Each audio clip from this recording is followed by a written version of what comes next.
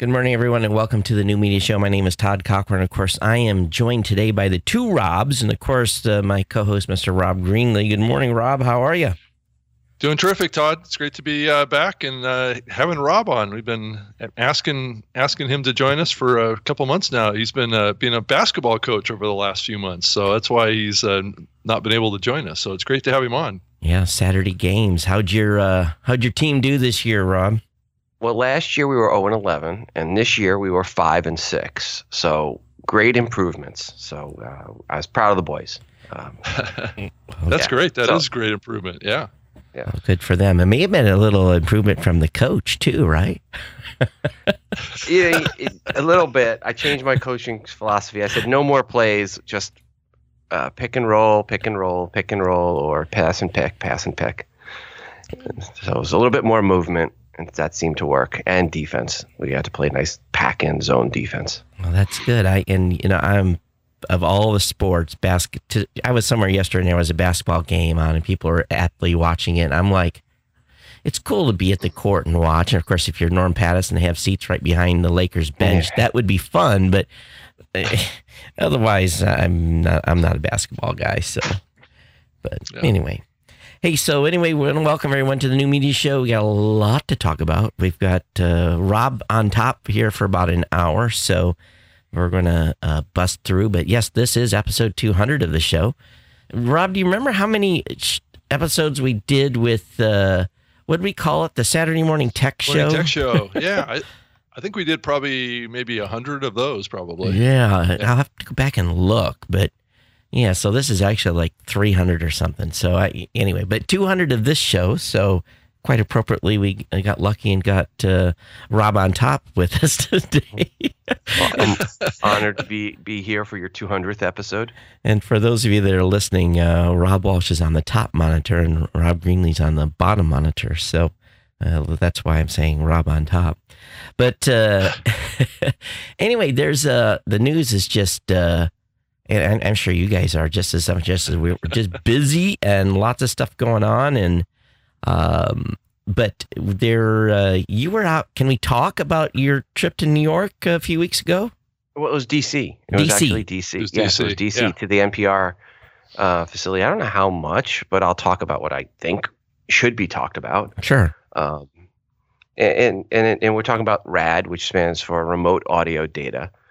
And where they were looking at going with the spec when we came into the meeting, I'll tell you, I was very skeptical because I didn't think it had much legs. And there was a change at the meeting on the focus of it. There's still a big hurdle to get over. But in a nutshell, 10,000-foot view, the idea is to be able to get data back from the client-side applications to your hosting company or whoever your stats person company is, that will give you the same level of consumption data that Apple now provides. So it's basically, so you can see on a per episode basis how much your episodes are being consumed. That, in a nutshell, is where it's kind of come to. Now, the hurdle is getting the client-side applications, the Overcast and Shifty Jelly Pocket Cast and Podcast Addicts, to report that back. And then obviously the big one is Apple. Mm-hmm. Yeah, so when we say client, what we're talking about is the listener end, the apps on all the platforms and the web players and all that stuff. It's getting data directly out of the playing side, right? Not the download side. Correct. So, if I switch into technical terms, server side is what we normally call the hosting company. That's where Libsyn, Blueberry, and Spreaker would come in. We can see your server side data when the requests come off the server, and then the client side is going to be Apple Podcasts app, Spotify, Overcast, Shifty Jelly Pocket Cast, where people actually consume. When we introduced Subscribe on Android, it took just to get 13 lines of code added to the Android apps that we worked with was pretty monumental. I think we launched with 7. I think we're up to 14 or 15 now, a couple years in. And we provided them the exact code. They just had to cut and paste. We told them where to put it. And it was no harder than that of an implementation, recompile, and then next time they updated their app, the code was in there to support that one-click subscribe on Android. So we're talking about integration at a wholly different level where they're going to have to put code in to track when someone plays, fast forward, scrubs. There's a lot of implementation that has to be done by the apps in order to make this happen. Did they talk about the level of work an app developer would have to do this? So at the meeting, they split the group into two sides. And one side was more the biz dev side, and the other side was the tech side. So the tech side, we're talking about those issues. I was on the biz dev side. We had one of our lead dev was there, Greg, and he was on the tech side of it. He did say from our perspective, from the server side, the implementation wasn't going to be difficult.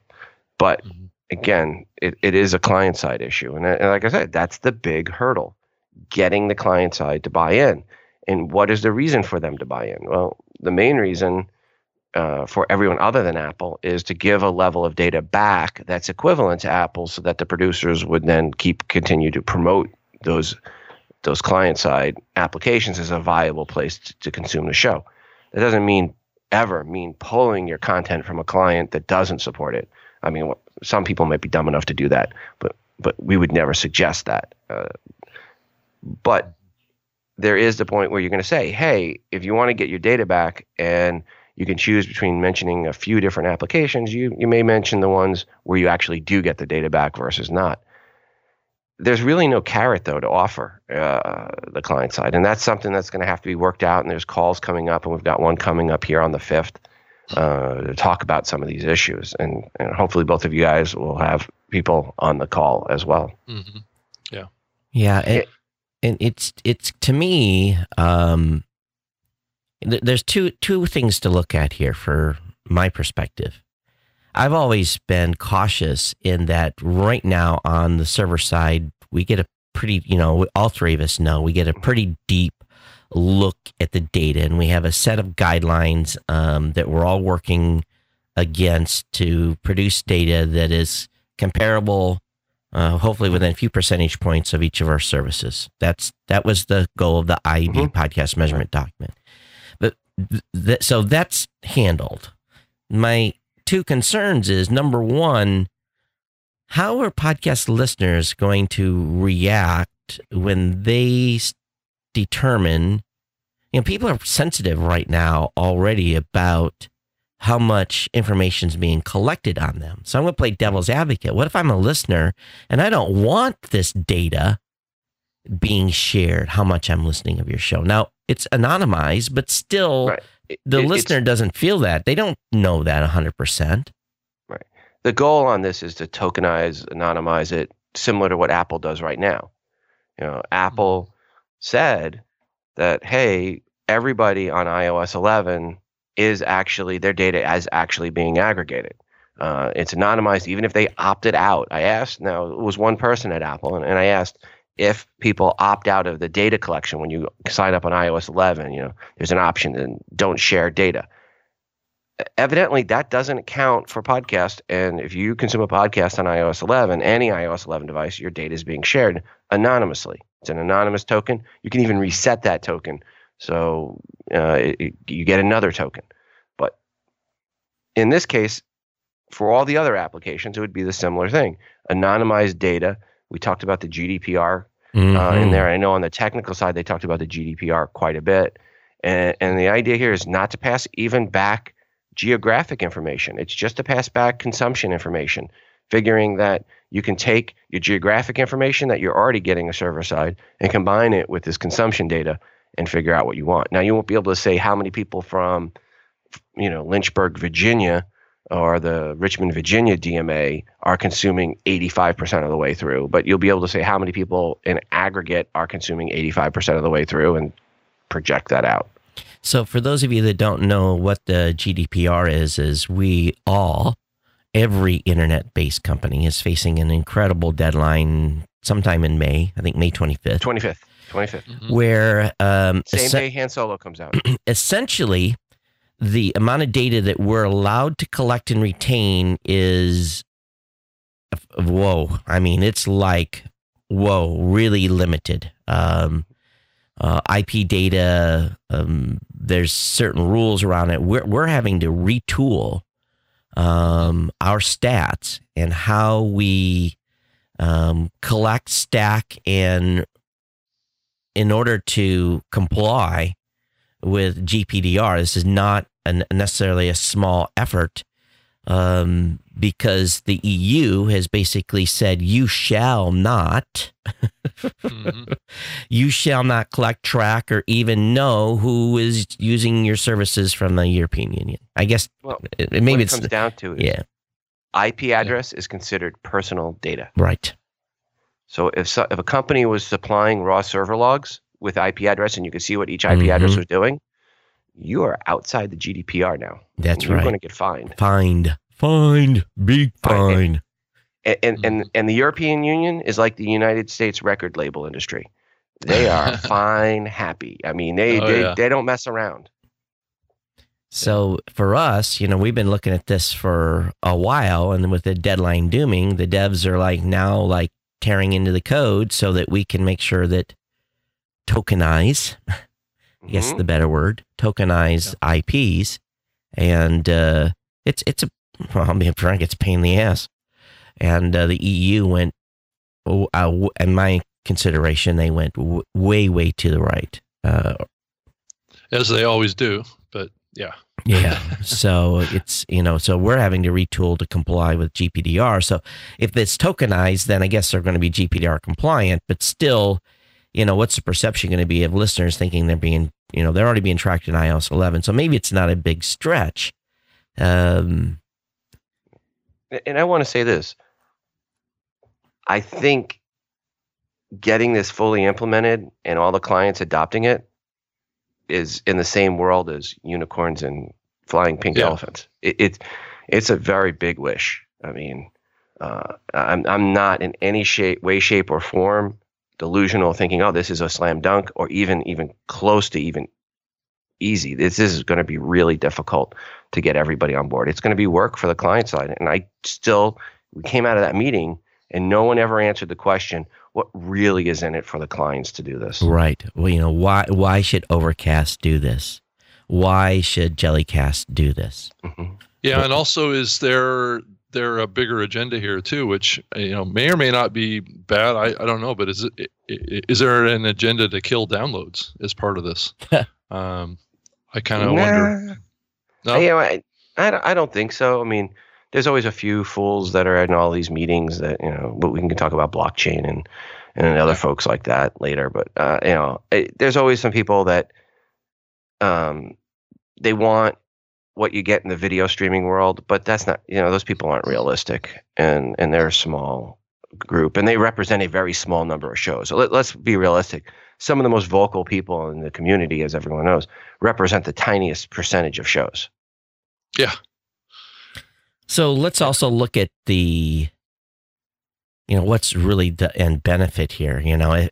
We already have an incredible metric point based upon the number one client in the space right now, Apple. We already are seeing data that confirms information that we've all known, which I laugh about. We've all known this for years, but yet the naysayers are all, we need this data because we don't have it, but we've all known this already. For me, the data was, I was, okay, could there have been a big surprise? Sure. But was there a big surprise? No. And I think for the majority of us, I think we've got the data set we need to go back to the advertisers and say, listen, 65% of my audience is listening to 95% of my show on average. What more do we need? Okay, so what do we have now, Rob, the Robs? We have, let's just, in one hand, I should bring up the clients list. How many apps are there total on the Android side? 15? Well, here's what, let's take a look at it this way. How many client-side apps are there that matter? All right.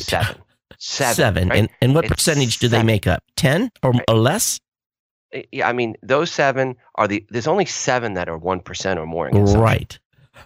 Right. So everything else, and then there's maybe another 6 that are above 0.2%. Right? So there isn't many clients that really matter at the end of the day. So let's I say think we need to. So we've got 65% of the data already with Apple, and we're going to get another. Let's be really generous and give them 10%. 10% on those 7 apps. So that takes us to 75% that we're going to have the client side play data to. Is it going to make that much of a difference? No, I agree with you. Okay, so is Google, whatever they're going to do, are they going to play? Is Apple going to play ball with RAD? Okay, good. Here's where I think RAD has some value. If RAD is implemented by enough client-side, third-party clients, all of enough. Like let's take those 13, sure, and we get 10 of those 13 that drop below Apple. If they implement it, it may put pressure on Apple to open up an API to give us the data. Oh, I think Apple. And if RAD did nothing more than expedite Apple into releasing the data in an API for us to pull in for people's accounts, then I would consider RAD a success. Apple already said they're going to do this, but it's just time. Have they changed their mind? Have they technically said they're going to do it? What they've said is, we hear you. We were drinking a beer when they said it, so. I don't know that they actually need to, guys. I don't think that they actually need to. I think that the other players in the space, and maybe some new ones that are coming, I think would be more inclined to probably support this. But those are like you guys are saying. It's all small market share stuff that we're talking about here at this point. So it's always going to be just a sample of what's happening out there anyway. Because being able to capture 100% of the data, and I don't even know if that's the goal. Is the goal to get 100%? I don't know if it's even possible. What I tell people when they look at if they take a screenshot of the Apple data and the consumption, on the left-hand side it shows the magnitude.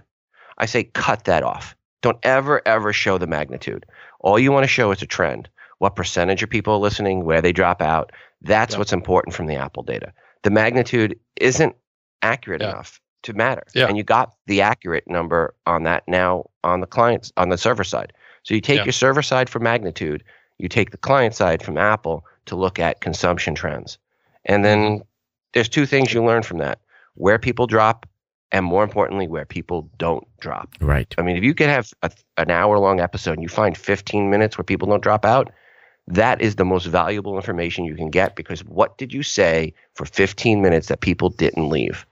And then repeat that in future episodes. And here's the thing that makes me laugh again about this, and I guess maybe we're the only ones doing this, is that we've been providing, and it's not listen data, it's percentage of download data on people that are actively listening, not the people that are subscribed, the people that click play and then hit stop on their app. We've been provided percentage of download data to our enterprise clients for years. And so first thing we did is I brought up the enterprise client stats on one page, and I brought up the Apple stats on another screenshots they had provided me. And guess what?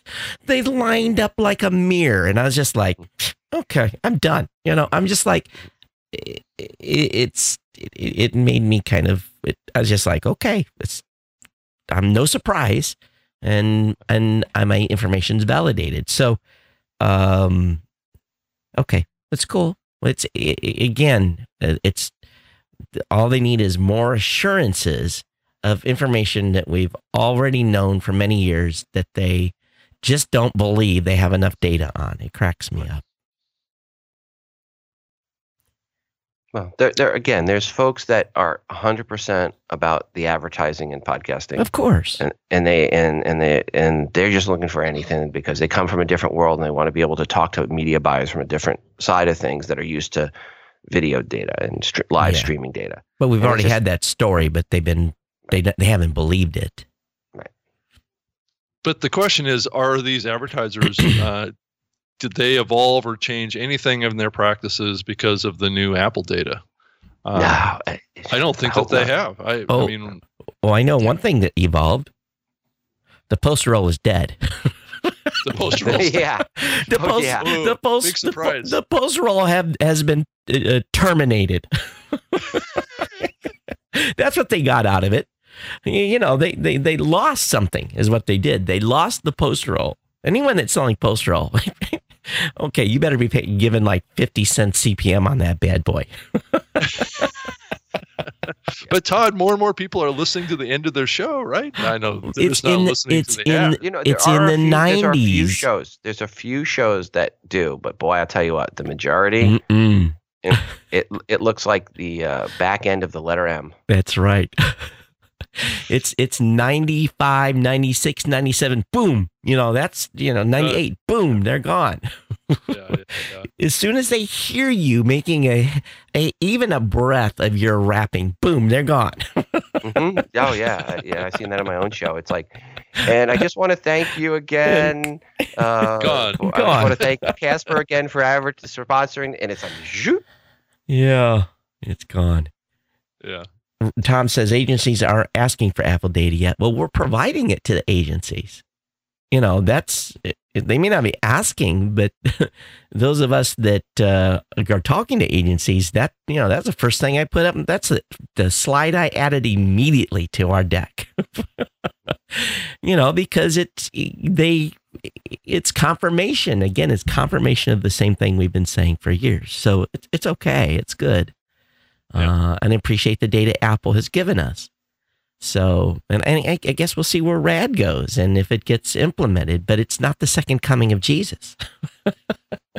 Well, and also, what's the future of pre-rolls too? That I think it's an interesting question too. Are we going to see a stronger emphasis moving forward on the early mid-rolls, or just mid-rolls in general? And the whole pre-roll stop sign is something that hopefully we'll be a little bit smarter about as we move into the future and maybe do less and less. I don't know what you guys think about that. I don't think the pre-roll was hurt in this information. I don't know, Rob, what do you think? I don't think it was hurt, but I still think you get more value out of having a mid-roll because there's less people with their finger on the play and the fast forward button. Right. So when Yeah, you're it's listening like a at the stop 5 minute sign. mark, the phone's already now into your pocket or purse, Mhm. and they're less likely to hit the fast forward. If the first thing they hear out of your mouth is Warby Parker or Casper, and then there's a little bit more likelihood that they're going to hit that fast forward button. Tom saying go ahead. Or just stop listening altogether. Yeah. Tom saying post-roll can work with curated channels of podcasts through like NPR. I don't believe that at all. I don't believe that people are listening to curated channels. And I would have to see player proof that people are rolling from one to another without letting their finger off that. They're not listening. They're listening on. Okay, so what is the podcast NPR One app market share? 0.02%. That's what we have. 0.02%. Okay, so all right. Yeah, I mean, it is a on-demand medium. Yeah. I mean, that certainly isn't the paradigm that built this medium. Linear is fading. It's not a common listening practice as far as on the digital side. It still is on the radio side, but yeah, it does open up an opportunity if someone figures out how to make it happen. If someone figures out how to make them stay to the end, and it allows you to become. Why would they? I mean, what could they do to make that appealing? Well, if they know they're going to be giveaways. Yeah, if they know they're being sold to immediately, if they know there's an ad coming, no one specifically wants to listen to ads. Let's be honest. Right. We're running ad blockers on our websites. I got one running on mine right now. No one wants to, so the mid-roll is perfect. Like you said, Rob, your phone's in the pocket. And if you appreciate the podcaster and, you'll listen and support their sponsor. But I don't think it goes to the point where at the end, we're going to do another pitch. At least to me, it doesn't make sense. I would hope no one's going to say, you know what? I know he does an ad at the end. I just need to stick around for it. What they will say, though, is, I know he does an ad at the end, and now the ad is started, so there's nothing I'm going to miss. So, okay, I'm going to go listen to the next episode. So Tom says NPR1 is doing fine, but it's doing fine with 0.02% of global market share. Mm-hmm. So it's irrelevant. Maybe for NPR, it's relevant. Let's have NPR tell us what the percentage of people that are listening to NPR are using that app. For the NPR shows, it's a higher percentage, obviously. But Sure. for other shows, third-party shows, we've got quite a few of them on there. The percentage is not good. Well, let's be clear. National Public Radio has 42 podcasts. That's it. So there's not a lot of shows there. Now, granted, each of those 42 shows gets a lot of consumption. I listen to not a one of them. Yeah. Personally. But it's still not a huge percentage of the marketplace. Right. Now, there are some other NPR shows out there beyond the NPR main ones. There's NPR affiliate shows, and there's a lot of NPR affiliate shows, and you probably, both of you probably host a few of them. We host a few of those affiliate programs as well. Some of them do well, some of them not so much. Yep. Yeah. And it's largely because... Yeah, and what's the total number of all those? Yeah. There's probably 300 shows, maybe? Well, right. Yeah, and it's because of the NPR name is where this fascination goes with... everyone thinks that they're ruling the podcasting space. What was funny, one of the people at the RAD was talking with me, and he was an old-time NPR person, and he said to me, he goes, the whole idea behind NPR when it was first created was to give anybody a voice. And he goes, and then podcasting came out, 12 years ago, and NPR said, well, we didn't mean that anyone. Really everyone. So he goes, inside NPR there are some people that look down at the indie podcasters, whereas the irony of it is the indie podcasters are exactly why NPR was created to start with, was to give anyone a voice. So podcasting really is fulfilling the whole reason that NPR was created to start with. So I just thought that was an interesting side conversation I had. I hadn't thought of it that way. Well, going back to the RAD, there is a few people probably interested how this actually works. So, what is the actual podcaster's implementation? What do they have to do if RAD gets adopted? Let's say it's going to be adopted by 10 apps. Let's say it does. What does the podcaster have to do? The podcaster probably won't have to do anything if they're hosting on a company that's going to support RAD for them. If they are hosting on a company that's going to support them, that company is going to put some metadata into their ID3 tags, going to overwrite their ID3 tags, and it's going to the clients are going to pull from the ID3 tag information. It's an easy implementation. All of us have the ability to write into ID3 tags. So it's not anything overly complicated from a technical point of view for your hosting company. If you're self-hosting, well, then you're probably SOL. Yeah, you're out of luck. Yeah. So then how does the data stay? Okay, let's go back to our side. How does the data, and I already know these answers, I'm just doing this for the audience. How is there separation of church and state? How do I not get Libsyn data when it's... In that ID3 tag information, it's going to tell you where to ping that data home to. So basically going to tell you the home phone number of that show. And this is where you need to send the data to. Then on the client side, on the app, then when someone hits stop, the client app is then responsible for pinging Libsyn or Blueberry or Spreaker with the stop message saying they've stopped. And that's going to, And then for us, we have to then have a data warehouse where we collect that data information and then sort it and process it and report it back to the clients. And tokenize it. And the users, I should right, say. I don't want right. to say, And tokenize it. Producers. Yeah. Producers, right. Producers. Let's get our terminology here straight. And because go ahead, Rob. Oh, is there any talk? I'm kind of changing the direction of the talk here, but is there any talk about any kind of central repository of podcast data that's coming out of this group? Oh, not that I'm aware of, and there better not be one. So that's another issue. That's another huge privacy issue. We couldn't support that. So there is no centralized. There's no gatekeeper per se. Correct. There's not meant to be a gatekeeper. Okay, because of the ID. They'll show you block diagrams of examples of how it works, and in that block diagram, it'll show you NPR. But that's only because it's NPR getting data back on their own shows. But it's not that there's no centralized data warehouse that is controlled by somebody who has access to everybody's data. Absolutely not. The idea here is not for that to happen. Okay, so because of the ID3 tag data with the embed that's in there, it says call Blueberry, or call Libsyn, or call Spreaker, or call Podbean, or whoever, then that data goes straight to them, and that's how there is no centralized warehousing of the information. Correct. All right. Unless the app developer, this could be turned on us here, folks. The app developers could say, okay, you want this data, write me a check. Mm-hmm. Well, and this isn't all about advertising. Yeah. And I'll say when the RAD conversation started, it seemed to be mostly about advertising, and it did shift to, hey, there's more than just people advertising. There is actually the other 93% of shows that have no chance of advertising, and they just want the data just to see how their shows are doing. Mm-hmm. So for the majority of shows, this will never be about monetizing through advertising. This isn't about sharing with advertisers. This is just to know how the shows are doing, so the shows can improve and get better. It gives them good intelligence on what's happening throughout the show when people are stopping. And, that's and even the Apple data doesn't give you a super granular look at that. It's not perfect either. They could go a lot deeper in what they're providing as well.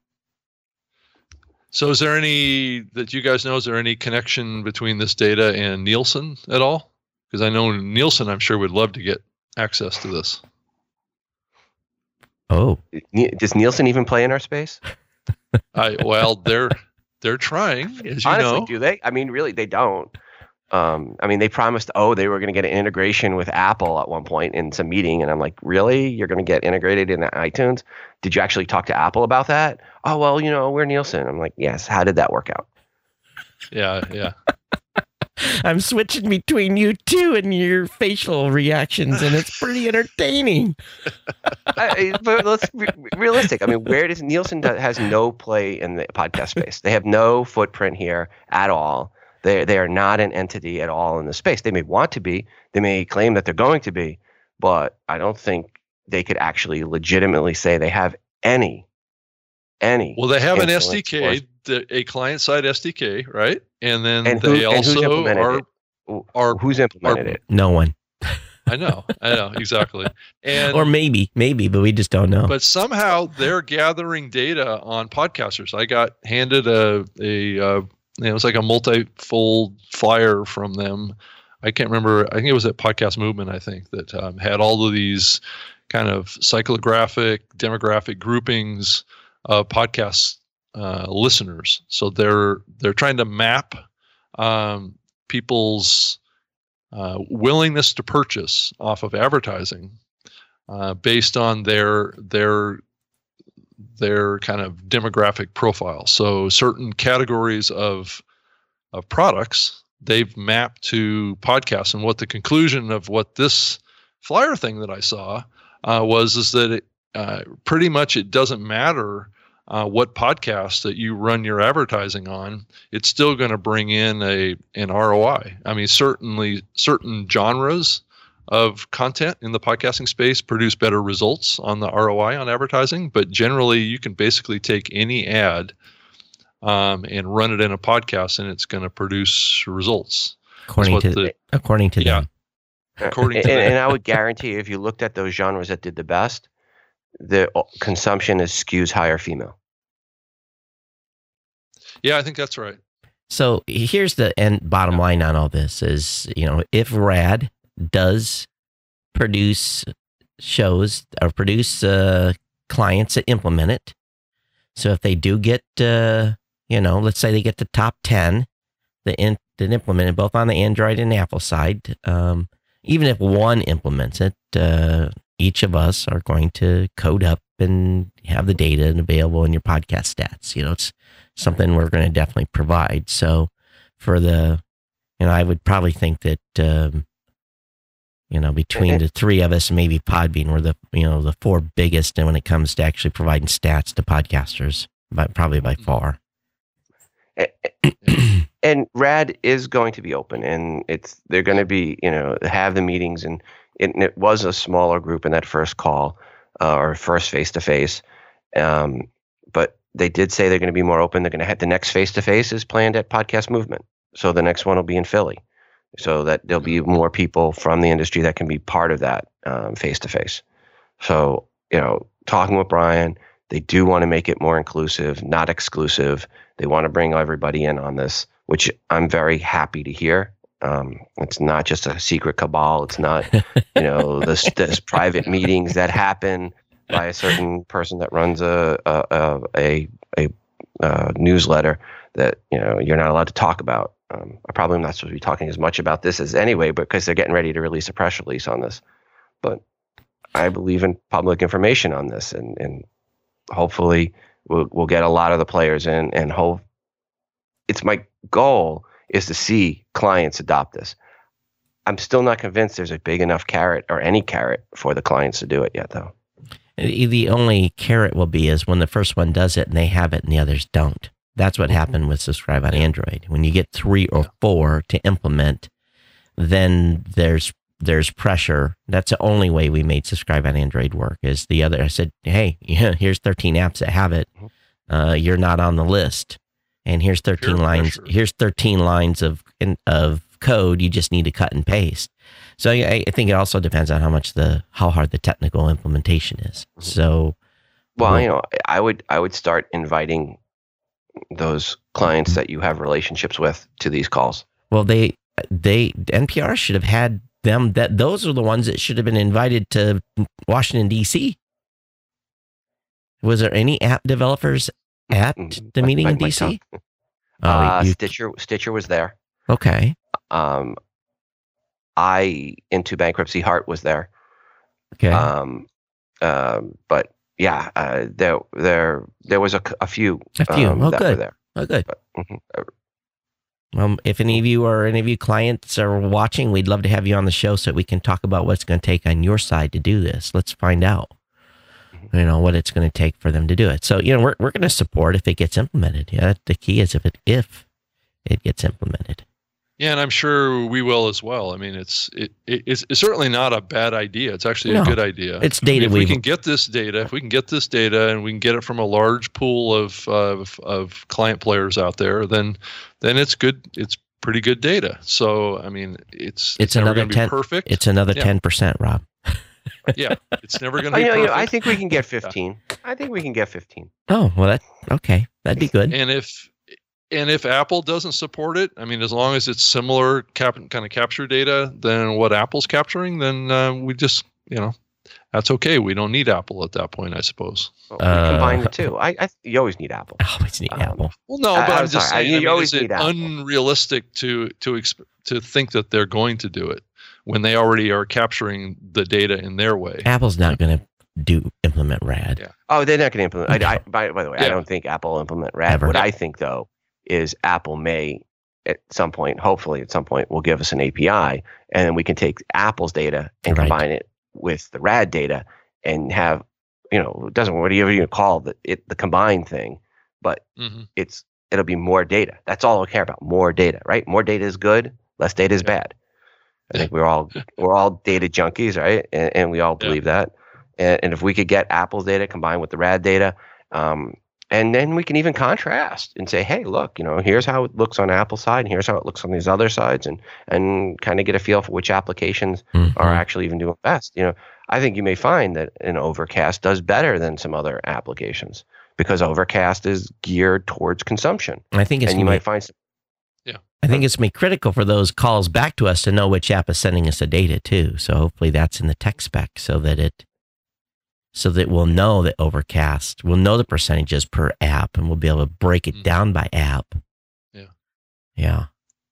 And that's compelling too. When your app is not on the list of stats, then again, peer pressure. I don't know if Spotify is going to be on board or not, but I'm getting a sense that some of these new players, maybe that are maybe coming in the future, seem to be supportive of it. No, Rob's referring to Google. He's not saying it, but. Well, the question is Google going to do it right, or are they going to screw up and do it like they did with GPM? I don't know. It's we all know Google is see, Rob can't say too much. I'll just tell you, Rob's under the piece of paper where he can't talk too much.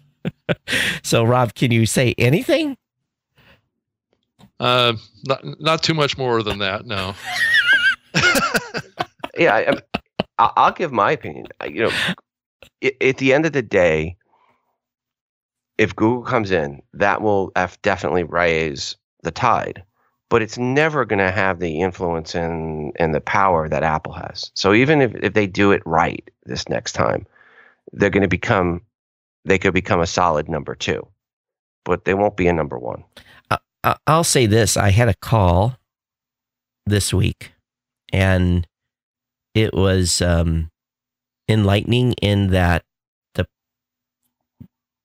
person I was talking to had not considered some of the things that we talk about when it comes to companies doing implementations of podcasting on their systems.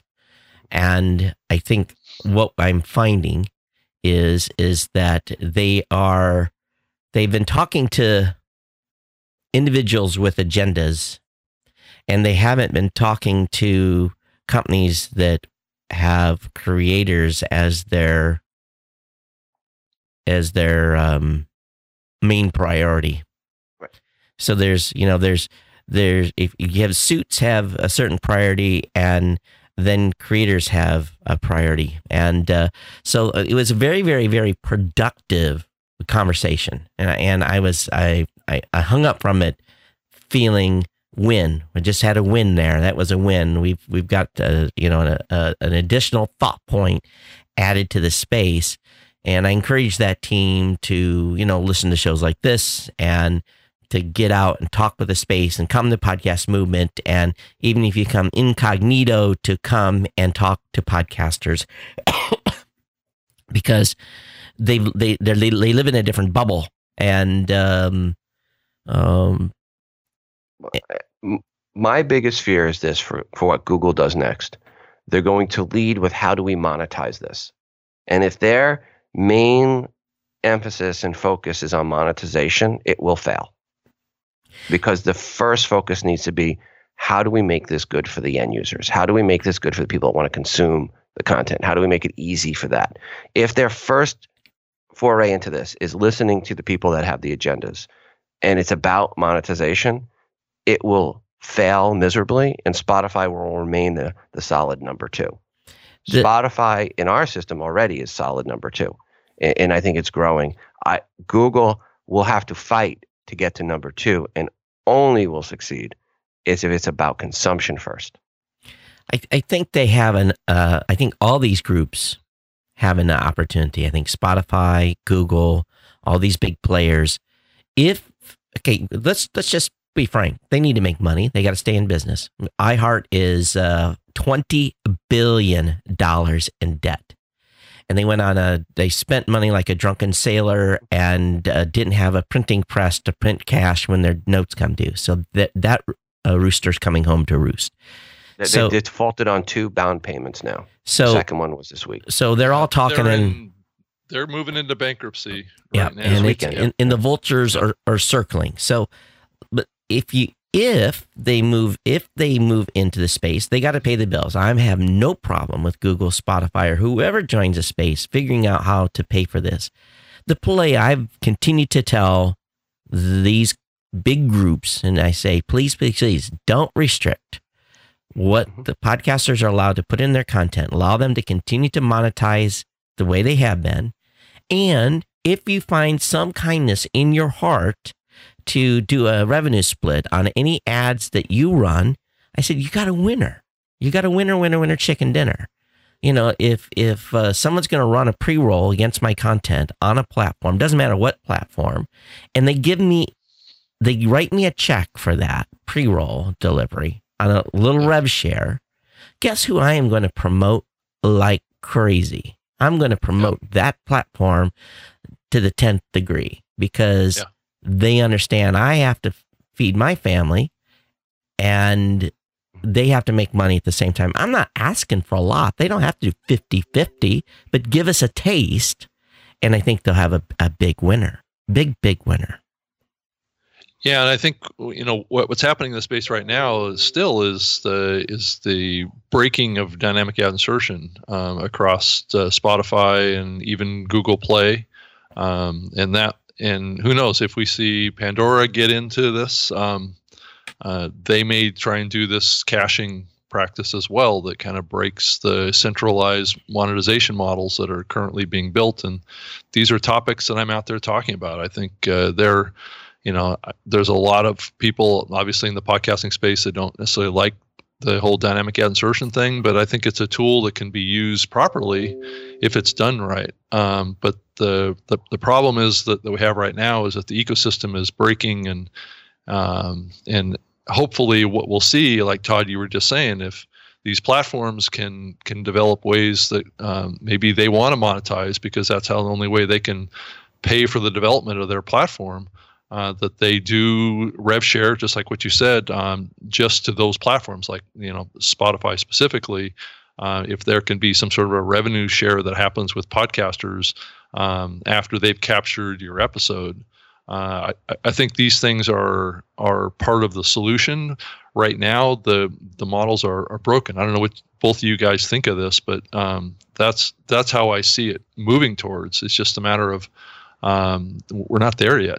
I think it's pretty simple, Rob. We just have to all tell them, please let us send you a signal to recache my content. That's all. And if they say, okay, we'll recache your content if you send us a signal. Well, no, but Todd, they're saying that they don't want any pre-rolls in that content at all, or mid-rolls or anything. Yeah, and that's the problem. So they're asking for feeds from us that will be free of any kind of dynamic ad inserted advertising. But it's a media file. They don't know if it's inserted or not.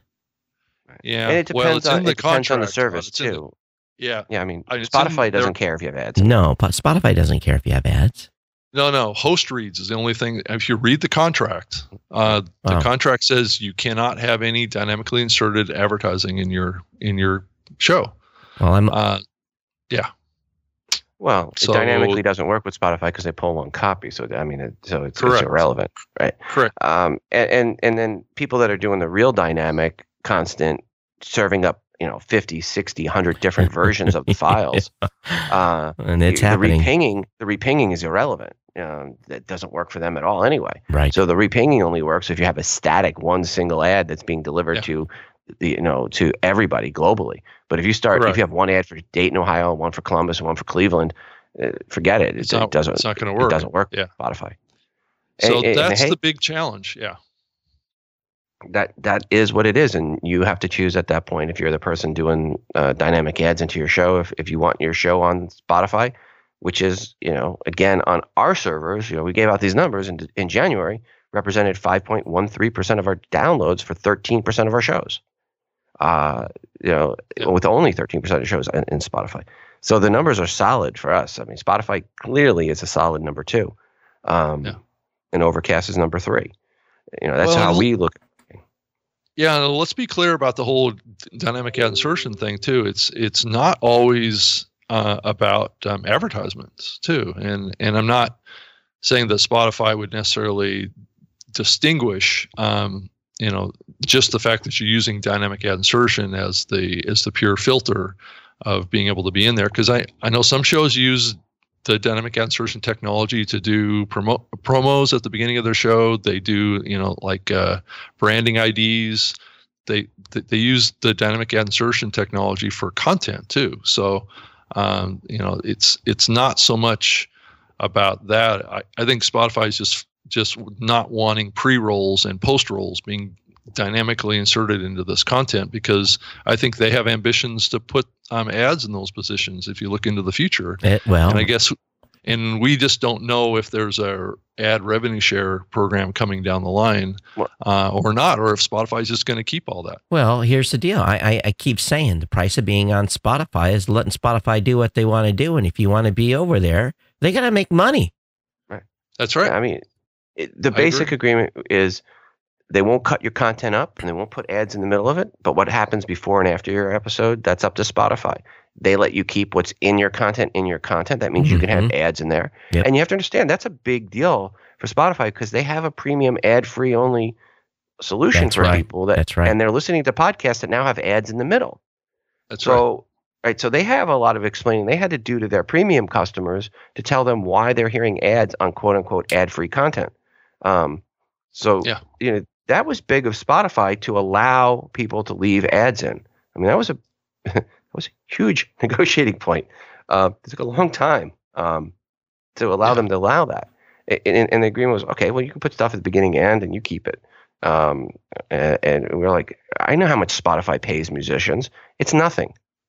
So if they were to pay you for the ads, it's going to be nothing anyway. And you have to, at the end of the day, the choice was, do we care about promotion or monetization? And I felt the promotion was a much greater value for the indie podcaster. Distribution. Right. Yeah. Right. Distribution. I don't care where they listen, as long as they listen. Right. But it could put Spotify in a situation where, for big content creators, they're going to have to get into special deals because there are big publishers out there that are not going to like their model for obvious reasons. Well, you know something. Last night, how big is Spotify? Huge. So okay. It's funny. This past week, we kind of had an opposite thing going on. We had iHeart going into bankruptcy, and Spotify announcing that they're public. They're filing. Yeah, so exactly. They're going public. And things are changing, right? Yeah. Yeah, Spotify, they get 100 million active users. I mean, it's not that they have 100 million users. They have 100 million people over 100 million that come in each month and are actively engaged with that app, which that's a big deal. Yeah, I don't care how they listen, long as they listen. Exactly. That has always been my motto as a podcaster. I just want people to listen. Everywhere. Here's the thing, Rob. I understand where you're coming from because I'm putting together. We're getting ready to launch our ad injection system, marketplace. We all know where everyone's going. There's no secret in any of that because the handwriting's on the wall. But in the end, as a content creator, I do a podcast. I I'm an indie podcaster. I do my own ad deals for my show. If I have something that comes through Raw Voice, it works and it fits. Sure, I slide my show in there. Okay, so I have that advantage. But in the end, who do we serve? We serve the average. We got some big clients. We all do. We all have some top tier clients, but the majority, 95% of our clients are the folks that are listening to the show right now that are all they care about is, can I make enough money to take mama to dinner, make a car payment, maybe a house payment, and someday maybe be able to quit my day job. And some don't care about making money. So in the end, my constituents, they have elected me as their service provider. I'm here to watch out for them and take care of them. That's my job. What the big networks do, they're going to have to fight that battle. And if some of the big guys don't like the terms of Spotify and decide to not put their content up there, great. That's their stupidity, and that's a windfall for us because people aren't going to leave Spotify because Serial isn't on there, right? I don't care. They're not going to leave Spotify because the latest thing from Gimlet didn't go up there, right? That's true because they're there for other reasons. Yeah. Mm-hmm. Yeah. So I don't know. I guess we'll see, and. We're all happy that they're playing in a space where, I'm happy they've expanded. I'm glad Rob doesn't have the monopoly on the Spotify submissions anymore, So, I can't say I'm happy about that, but okay. Well, I know you're not. No, look, I just want people to be able to get in there and Spotify has changed. They've added the ability now to play at a different speed, which is nice. It's now more of a podcast playback. You can listen at 1.5 speed, which is what I do. for everything. Yay for podfasters. Yes. Yeah, and we do need more podcasts in Spotify. And look, I was yelling at them for a long time, open up. But they were like, hey, we're writing our algorithms. We're trying to figure this out. We can't do too many shows at once. We want to figure out this so that when we finally do get it rolled out, that we can actually do some recommendations. And that was their thing. And they did finally open it up. And to their credit, they've been letting the shows in. They're not, as near as I can tell, censoring, which is great. So it's an open community now. Obviously, if you have music, that's a different story. It's a challenge, yep. That's legal reasons for that. But as far as your content, they don't care if you're religious or atheist. They'll let you in. Do we have an idea of how many shows are in the catalog at this point? Are the 10,000, 5,000? Do we have any clue? Well, I know what we've submitted. So, and it's, I've got my first batch in, and then the next batch will be automated. But the first batch I had to submit was manual. Yeah. It's I think we all had to do that. It's definitely in the thousands, because we're in the thousands that are in there. I don't know if it's in the tens, multiple tens of thousands yet, but I would be shocked if it's not over 10,000. Yeah, it'll go over 10,000 quick with all of us now submitting. And it'll grow, and it's going to continue to grow, and it's a good thing. It's nice. Look, I look at it this way: it's nice to finally have a solid number two. How long have we been in the industry? The last time there was a solid number two, it was Zune, right? And that was the last number two I can think of. Yeah, and then for a while, Stitcher made it as high as 7%, but they've dropped off they fell off the planet. So. Yeah, it's. I think it's good for the space. I think we're, and we'll see who else joins the party here over the next year. And it would be nice to see Pandora, but I don't know if podcasting is going to work with their culture. Their culture is not about letting you pick what you want to listen to. That's a big difference. It's a linear experience. That gets back to our earlier conversation. Is there a model there? I don't know. I mean, maybe personalized playlists is the only possible way. But they're going to have to change their thinking of content, because they have not had an on-demand mentality. Well, they did shift here recently over to supporting programmatic ad buying, which I thought was maybe a little bit of an interesting clue to maybe a change in direction for them. Well, I think you just look at their announcements, what they have made. They've had some public announcements, so I'm hopeful for Pandora. What their CEO has said, and we'll see where it goes.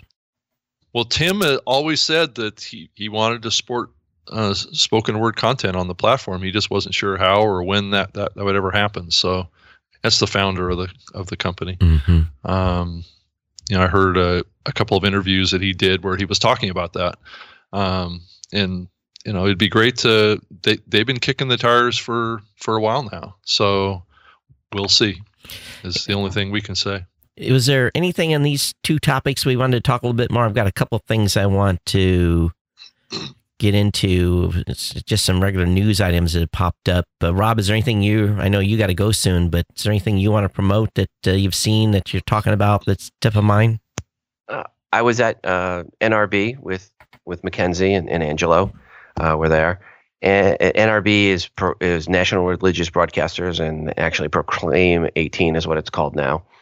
It was interesting. This was our fourth year there. The first year, it was a lot of what is a podcast? And the second year, what is a podcast? Last year, not as much. This year, I didn't get a single what is a podcast. I got a what do you do? But I didn't get a single what is a podcast reply to anyone I talk with, which I thought was very telling. So that community has, in a few years, come around and understands what a podcast is embracing podcasts. There was a booth across from me where they were interviewing people, and they had a lot of people coming in and out, and a lot of them had podcasts. I mean, there was one that was on Blueberry, Lucas Miles, which is a popular religious one, and I heard him talk and mention and promote his podcast. Yeah, I've just got word from the team. They seem to be, the first day always seems to be the busy day, then everything drops off. But they seem steady, and Angelo seems pretty happy with the traffic. It's a lot better than what it was down in Florida. As a matter of fact, they had a discussion with the organizer to make sure there wouldn't be a repeat of Florida in the follow-on year when it goes to California. So, well, that's a much better venue. Because that was the last. It's in Anaheim next as well. Yeah. Oh, but this year's event was in Nashville, right? So this year's Nashville. Next year will be Anaheim. Yeah. So the end of March next year.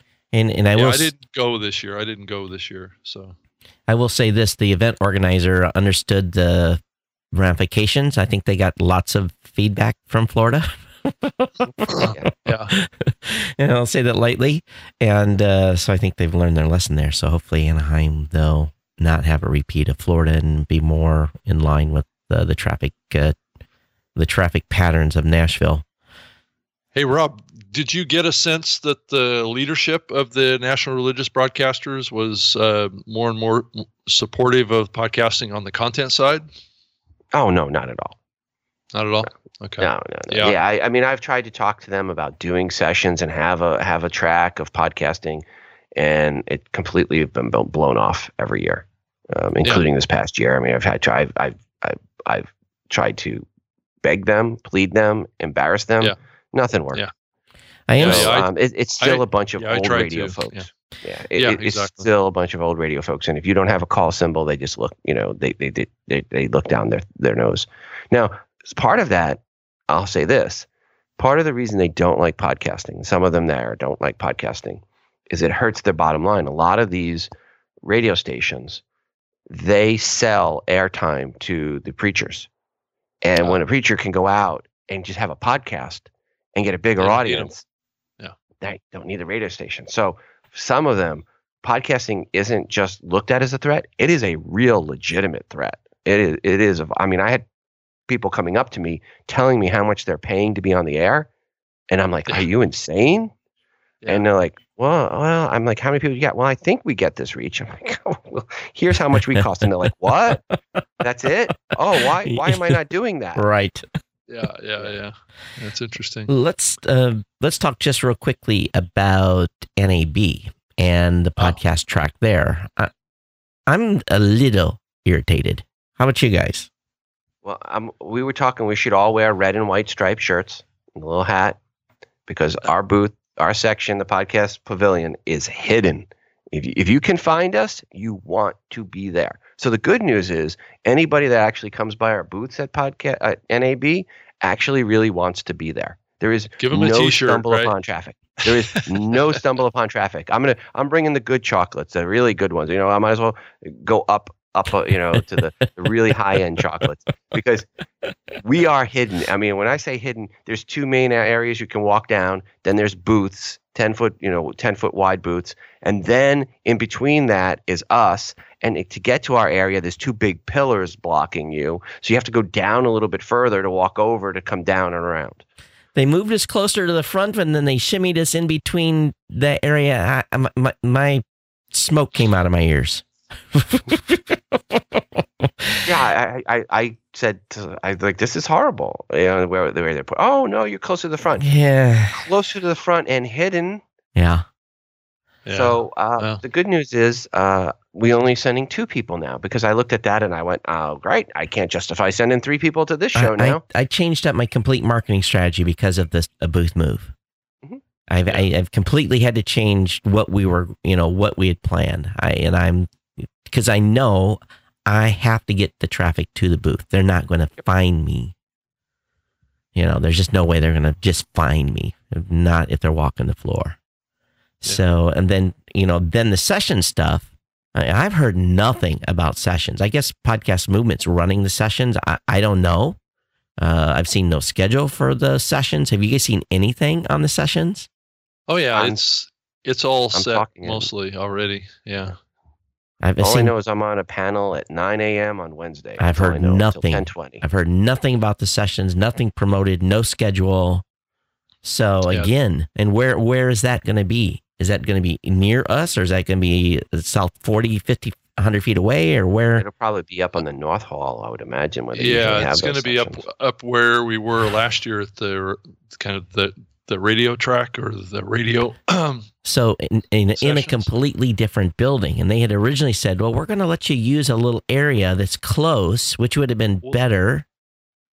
There is a little presentation area that's going to be right next to us. That there's going to be presentations that are being presented By who? on podcasting. By I'm not who? sure yet. I'm not sure yet. I haven't heard. So Okay. but I know I'm involved in a session. I think just after Rob, I think I'm going to be moderating a session. Who organized it? I heard nothing. I guess Josh? Josh. Yeah. Okay. Yeah, so I would reach out to Josh. Ping Josh. So All right. it's a little bit of a half-hearted effort on their part, If but they- it if is this- more than what we had last year. If this doesn't, if they have one shot with me on this. If we don't get traffic, if it's, I won't come back. Well, I mean, It's expensive. I'm sending my other girl home on Thursday, the last Thursday. So I'll only be one person there the last day. I don't see a reason to have two people. There was a lot of promises made, and as far as I'm concerned, they haven't delivered. So we'll see. So if you're going to be at NAB, come see us. Please, no, please come see us. Podcast Pavilion, hidden in the South Hall. Yeah, tucked away in the back. No, but I'm working with the NAB live show folks too to try and get a podcasting session as part of their live stream that they have on their homepage. Well, they can come see us. Yeah. Yeah. And I will probably have, I'm working with LiveView, and there will be an opportunity if you stop by the booth and you're a content creator, you will be able to get on the LiveView big screen from my booth. You'll be able to get on the LiveView big screen in their booth and be on the LiveView, on the actual LiveView NAB feed. Oh, that's awesome. So yeah, and that was because I've done that show. I usually go as as press, not as an exhibitor. So yeah, I wonder if Loria's going to be there again this year for live doing stream. 40 hours of live, but about killed her. I don't know. Yeah. There's a report out with the Airstream trailer, right? Yeah. Yeah, exactly. Yeah. So I don't know if Leo's going to be there. He said they were going to start doing shows more, but he wasn't at CES in a big way. So I don't know if they're going to be back at NAB or not. So a year ago, I thought based on the comments they'd made, they figured out they needed to be back at these events. And we're talking about twit.tv. So we'll see if they're there doing anything live. Yeah, it'll be interesting. BBC saying they saw a 12% increase in podcast downloads in the UK in 1 year. 12%. Here this past year? Yeah, that's just not this past year. Well, Yeah. that's low. That's Yeah, low. that's low. It's really low. Yeah, we saw a bigger increase than that. Yeah, I don't know if I'd be bragging about that. That to me is low. Yeah. What do you guys think of Kirkland doing the pod news? He's been doing a pretty good job getting content out, hasn't he? Yeah. He's been digging a lot of stuff up. The pod folks are continuing to rock too with all their stuff that they've got going on. Yeah. And so there's lots of information in the space. It's That's not just geared towards the NYDC bubble. Yeah, It's nice to see people actually looking at more than just what happens in New York and DC. Yeah, I'd recommend you guys go over to podnews.net and subscribe to that newsletter. It's a weekly. You get it daily, Monday through Friday, and it's got all the headlines that have come out and anything that he finds interesting. He's done a pretty good job on that so far, and he's got a what do you call it? The funding thing, Patreon. Yeah. He's got a pretty good group of Patreons right now too that are supporting his pod news. So definitely go over there and check that out at podnews.net. Yeah, because Nick has become completely irrelevant. I don't even read his newsletters anymore. I just delete them. Well, he's claimed he doesn't care about anything other than that industry. That's all he cares about, really, to report. And the problem is people don't understand that. They don't know that. So it's really not. I wouldn't say it's his fault. He wants to report what he wants to report. That's great. But unfortunately, some people take what he reports as being the whole industry when it's really 1% of the industry. Yeah. Well, those are mainly his contacts that he focuses on, or is that side of the industry. So that's where he gets his information from. Anything else that you guys have seen going on in space? Any tidbits or any wowzers? Or have you guys already covered blockchain? Why don't you tell us a little bit about blockchain, Rob? I don't know. See, I keep hearing blockchain this, blockchain that. To me, it seems like this is the same people that used to run around saying OGG. You need to do OGG format, and then the same ones that say, oh, you need to have chapter marks. It's the theoretical perfection versus the practical reality world. I just don't see the blockchain stuff. RSS is fine. It not just fine. RSS is great, and it supports what we need to do. I don't see the need for blockchain. Is there a theoretical way you can look at it where it's better? Maybe, but better doesn't, in a technical perspective, doesn't mean better in a practical perspective. So why don't you explain a little bit of what that is? I mean, it's not another distribution methodology, is it? I haven't seen a really great explanation of exactly why it has any advantages over what we have currently. To me, it seems like someone doesn't like it. I think it comes down to two groups. One that thinks RSS is too old because they came into the space after RSS and they have this belief that they can do it something better than what was already there. Yeah. And two, the people just don't understand the value of RSS and the democratization and the privacy that comes with RSS.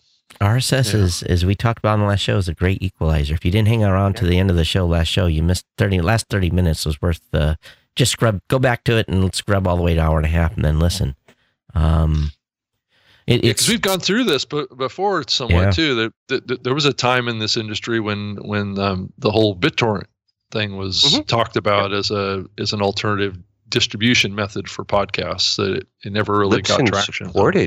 Libsyn supported BitTorrent in the early days. Yeah, I had a feed that was a BitTorrent feed.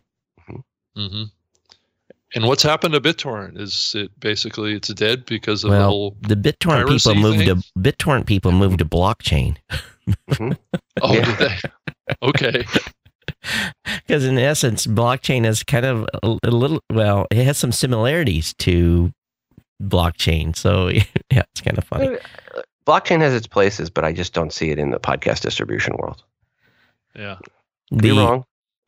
We'll see, but I'll tell you this: RSS prevents anyone from trying to exert their influence on creators. Yep. That's the key. That's just, in a nutshell, they can't stop podcasting. No one can come in and be, I'm the ruler. You just laugh at them, go away. Do we need to take another run at RSS though? I know Dave Weiner certainly wouldn't be the one to lead anything like that, but is there anything that you guys can think about or think that maybe as we think about the future of this medium that there's something that could be done to improve RSS2, maybe RSS3? Rob, there's something like that? There's huge opportunity to coalesce around some tags and just do our own extension of RSS 2.0. There is huge opportunity to do that. It's just how are we going to do it? Well, Apple's did it. Apple did it a little bit last year. Well, they added some additional tags. Yeah. Right. They added some more tags. The key is getting everyone to support it and agree to, anyone, you can do it. We did ours. We've got an extension, but has anyone else adopted it? No. So that's the problem. The only way you can really get something, if in Apple, they can force the hand. They can say, here's what our new tags are. You better support it. And, I guess the question is, is podcasting really the most significant supporter of the RSS2 spec right now of any media. Blogs. I mean, the blogging community still is powered by RSS. Yeah, but they're aren't they the 0.91 spec? Well, they still can. The only difference, the 2.0 adds the only thing that the enclosure. So, but it's enclosure part. Yeah. But most podcasters or most bloggers are on the 2.0 spec. Mm-hmm. Okay. It just seems like, and maybe that's a project for a similar kind of deal as what's happening with this RAD thing. Maybe there's another work group that can come together. I don't know how that would be organized or who's really in charge of that. Or is there any organization that exists? I think it was the WC3 that was involved into it at one point. Is WC3 still operating? Well, it wouldn't. We wouldn't. I don't think we would have success in doing RSS 3.0.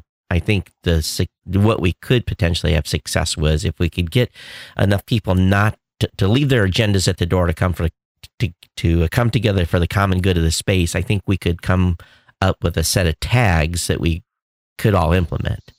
There's a lot of stuff you can do with tags that would, especially when it comes to ad injection. There's all kinds of cool stuff we could add to RSS.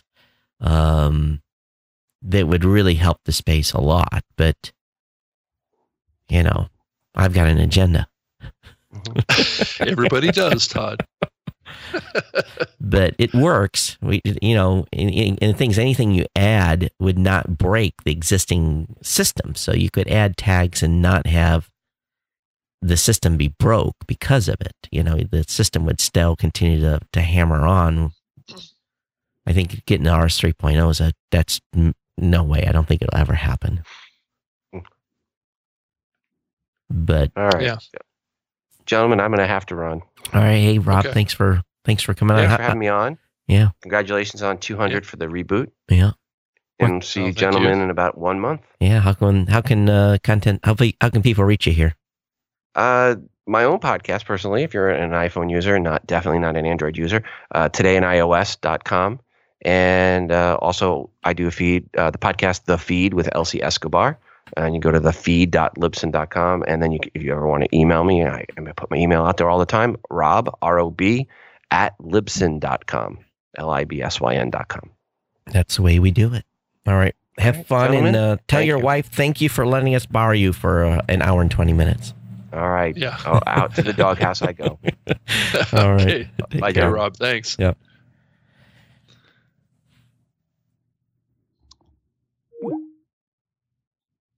Okay, so. All right. Well, that was good. Yeah, it was good to have Rob on. Yeah. Always is. Yeah.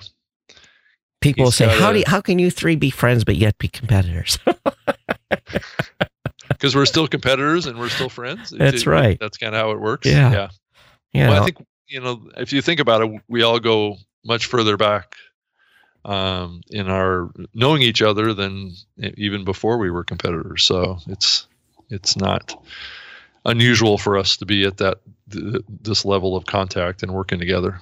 And here's another thing too: is that we can trust each other too. We still have our own company internal little secrets we keep, but we can trust each other when we're talking about this kind of stuff, and pretty much know that there's.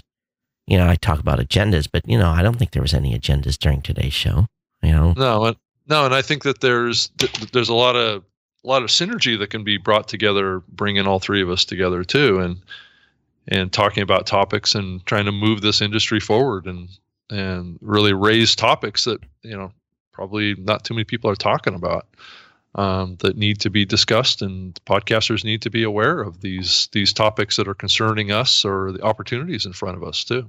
So Tom made a comment earlier. So I remember telling you, Todd, last year that Spotify was going to be a major player. You were skeptical. I was skeptical in the instance that they were not allowing, and they're not allowing very many podcasters into their platform.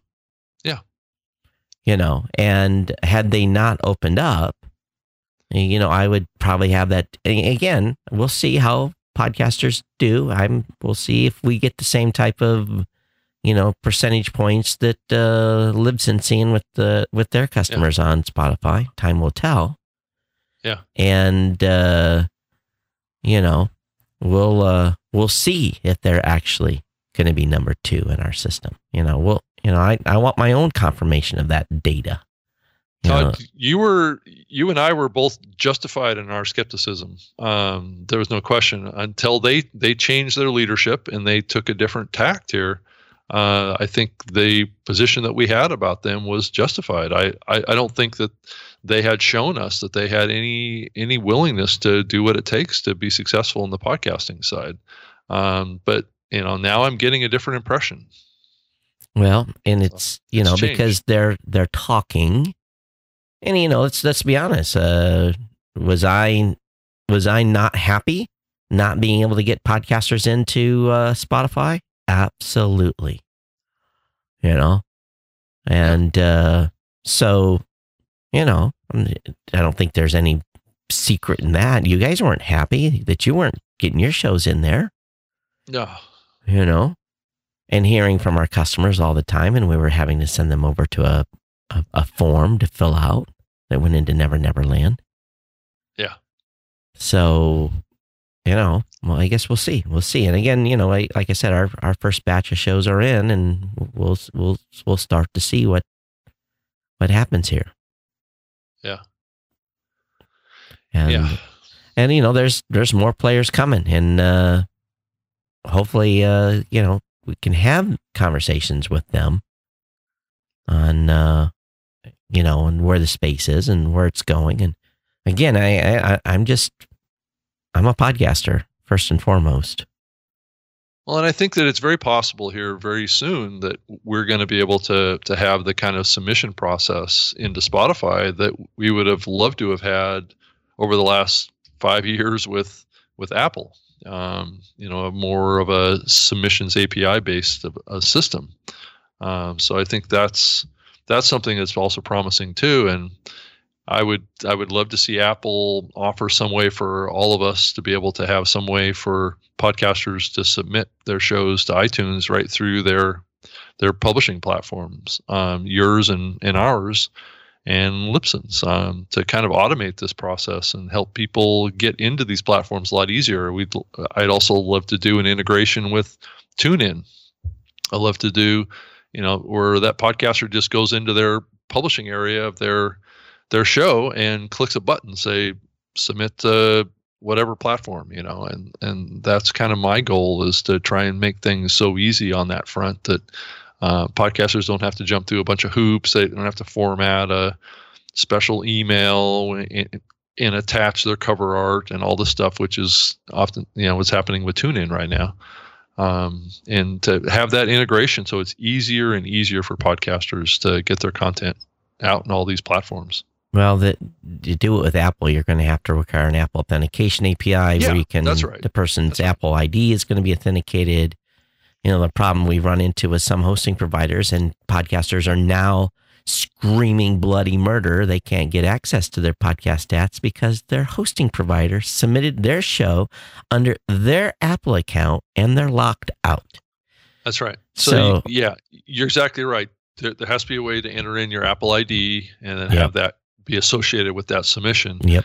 And I did, I talked to Apple about this, and they seem to be open to the idea, but we shall see if it's ever going to happen. Yeah. And I'll be honest with you, based on, I'm up to 4 support people, and the podcasting space, the creators need a lot more hand-holding at this point. Oh, yeah. Yeah, they do. I mean, I think we have, if you count me, because I do a fair amount of hand-holding myself, about five to 6 people that are doing just support. Yep. Yeah. So it's a big project, and it's definitely, like you said, Todd, it's definitely getting more so. Because I think we're reaching different kinds of content creators now. For sure. We're reaching ones that are not very technologically savvy. Yeah. And fortunately, the trend line is that you don't have to be as technologically savvy to make this work more and more. So that's a good trend line that's riding along with this. But still, there's issues, right? There's still compatibility with microphones and software that you got to work through, drivers, these things that are holding some podcasters back. It would be great if Windows was a lot easier to work with when it comes to producing audio. I think Apple's probably a little easier platform to work with to produce audio, but yeah, I had a guy that I sent, the guy that's now going to be officially, quote unquote, my stand-in host when I'm on travel. He did his first 2 episodes while I was in Florida. And so he's Rob, he's never done a podcast, and I threw him right to the, right in and threw him to the wolves. And he, I sent him an ATR 2100, and I said, so just plug right in to your, get Audacity. And he's like, calls me a couple days before I get ready to leave. He says, the Windows 10 won't recognize my 2100, and I'm like, what? So you just plug it in, or we walk through like the basic troubleshooting stuff, and he says nope, and I was just like, don't worry, I'll just send you a Zune. So I went back on B&H, and he's in New Jersey, so next day delivery he had a Zune. So just even on my end, it was just like, really, the thing plugged in, it just wouldn't work. And this stuff should be seamless. It should not cause a problem. And I read somewhere that there's some obscure USB ports that won't recognize the 2100, and you have to do. And I didn't want him to have to go through all that upgrade, and do a BIOS upgrade or anything. So, just easier. Just send him a Zune. Yeah, there's still challenges for people. I have to work with people all the time, and they don't understand the basic concepts sometimes, and you have to help them through it. Right. And sometimes they still don't get it, but well, do the best you can. Fortunately, I don't think, for us, we haven't had too many issues with, we don't do content. So we're just, I don't have to do too much of that type of help. Once in a while, someone needs a little extra hand, but it's usually, how do I change my title, or how to change this episode number, or how my album art isn't going up, and it's, right there it says shall not be larger than this size, and it's 6.7 megs or something. It's that kind of stuff that it's usually like a 5-minute phone call, or 3 emails later. But the level of folks needing help is much, much higher. And podcasters also, I have figured out. I kind of figured this out a long time ago. Creators are all kind of a certain mindset, and boy, oh boy, they're not very patient. No, that's right. They want to get it done now. Not patient at all. And that's why we went to 7-day support, because it's just, we couldn't finish the day at 4 o'clock or 5 o'clock on Friday and not talk to anybody until Monday. It didn't work. Yeah, exactly. So we had to get some upset customers. Oh, don't help them. And some customers send you 3 emails within 5 minutes. How come you're not helping me? Yeah. And it sounds just like that. And it does. It does. So you're going to be on the road next week? Is that my understanding? No, I'm here. I'm here. Oh, okay. Yeah. And I think the last time we talked, we're going to need to do it on post NAB. I'll be on the road. Yeah. Post NAB. Yeah. So it's going to be ugly. I'm looking at my schedule, and I'm even booking Saturday meetings, which sounds insane. Wow. Yeah. Wow. Squeezing it in, aren't you? Yeah, I'll have Sunday. That'll be my day of being able to maybe breathe. So, so who knows? There may even have to be some Sunday shows in there too. So, it is what it is. Yeah. Okay. But, anyway, we're right at an hour 30. So do we want to go to 2 hours today? No, I don't think so. I think we covered a lot of ground with Rob today. I think that the whole RAD thing is something that's going to be interesting to follow. is there anything? I haven't heard any updates at all on the IEB stuff. Is there No, anything? I haven't heard anything either. Yeah, haven't heard anything. It's been pretty slow. Eileen was asking, what is the threshold for a podcast to actually see stats if they don't have a lot of... I think Apple said the threshold was 10. You have to have 10 downloads. But I don't think that's the case. I think some podcasters have more than 10 and they're still not seeing data at Apple. But don't quote me there, but I saw something in a post someplace. So that's not from the horse's mouth. That was third party. Todd, I haven't looked at my stats in Apple lately. I looked at them once. They capturing any more data than what was in there before? Because it was like minimal amount of data. Well, when I went in and looked, and it was like, oh, okay, I already know this. So I haven't even been back to look. I need to log in and look. I haven't been back to look. Yeah, I haven't either. And I'm just curious because they were only capturing data from I think it was like 10 or 12 shows. Well, it was October or something like that. So hopefully that data hopefully it's a bigger. Yeah. I don't know. Anyone been checking their Apple stats? How quick are they adding shows and so forth? I don't know if anyone's watching can comment, but yeah. So anyway, Eileen, that's the answer we have. They've got an email address. Let me give you here's the thing. The team at Apple, there's been some changes. Let me go to messages. Absolutely the best way to get a hold of anyone over there is podcast support at apple.com. That's where if you're not seeing stats and have questions or need help or need to get a show moved to your account that you own but isn't currently in your stats, podcast support at apple.com is a place. That goes into their team system. So that's it's actually podcast with an S. Podcast S. At apple.com. Not podcast. Yeah. It's podcast support at apple.com.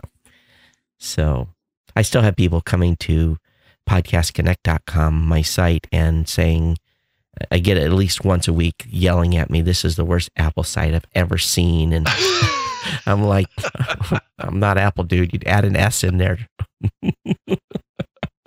Todd, scraping traffic, aren't you? Yeah. For those of you who don't know, I own the domain podcast with a T, connect.com. And for a while, everything was at Apple was podcast with an S, connect.com. So there was a little brand confusion going on there. Podcast Connect Incorporated is actually the company I do this show and Geek News Central under. So are you redirecting that traffic over to the sign up page for? No, just kidding. No. There's hardly anything on that site. I think the last blog post on it was like a year ago or something. So it's not like there's anything there. This is the worst Apple site ever. What is this? What are they thinking? They really fell off the wagon since Steve Jobs died. And you're saying, oh my God, you haven't heard it all. Yeah, crazy stuff.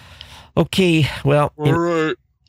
Don't yawning here. I know, they just left. See, now everyone just left. I tried to hold it back. I couldn't. And so anyway, I get an appointment with the gym. So time to get out of here. So everyone, I'm Todd at blueberry.com or at Geek News on Twitter. You can find me on Facebook, of course. Rob? I can be found on my website, robgreenlee.com, and just now lost my voice. I can also be reached Rob at voxnest.com, and that's a great way to reach out to me as well. I do 2 podcasts, this one, and I do the Spreaker Live Show at SpreakerLiveShow.com every Wednesday. So talking about podcasting, what else, right, Todd? Yeah.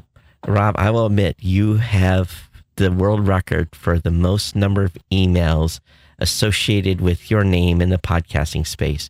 It was Rob at Spreaker. It was Rob at Microsoft. It was Rob at Zune.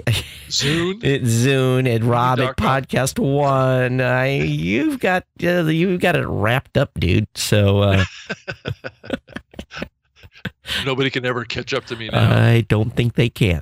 So Everyone, thanks for being here. I hope you enjoyed show 200. Send your comments and who you'd like to, if you are a podcast app developer, we want you on the show.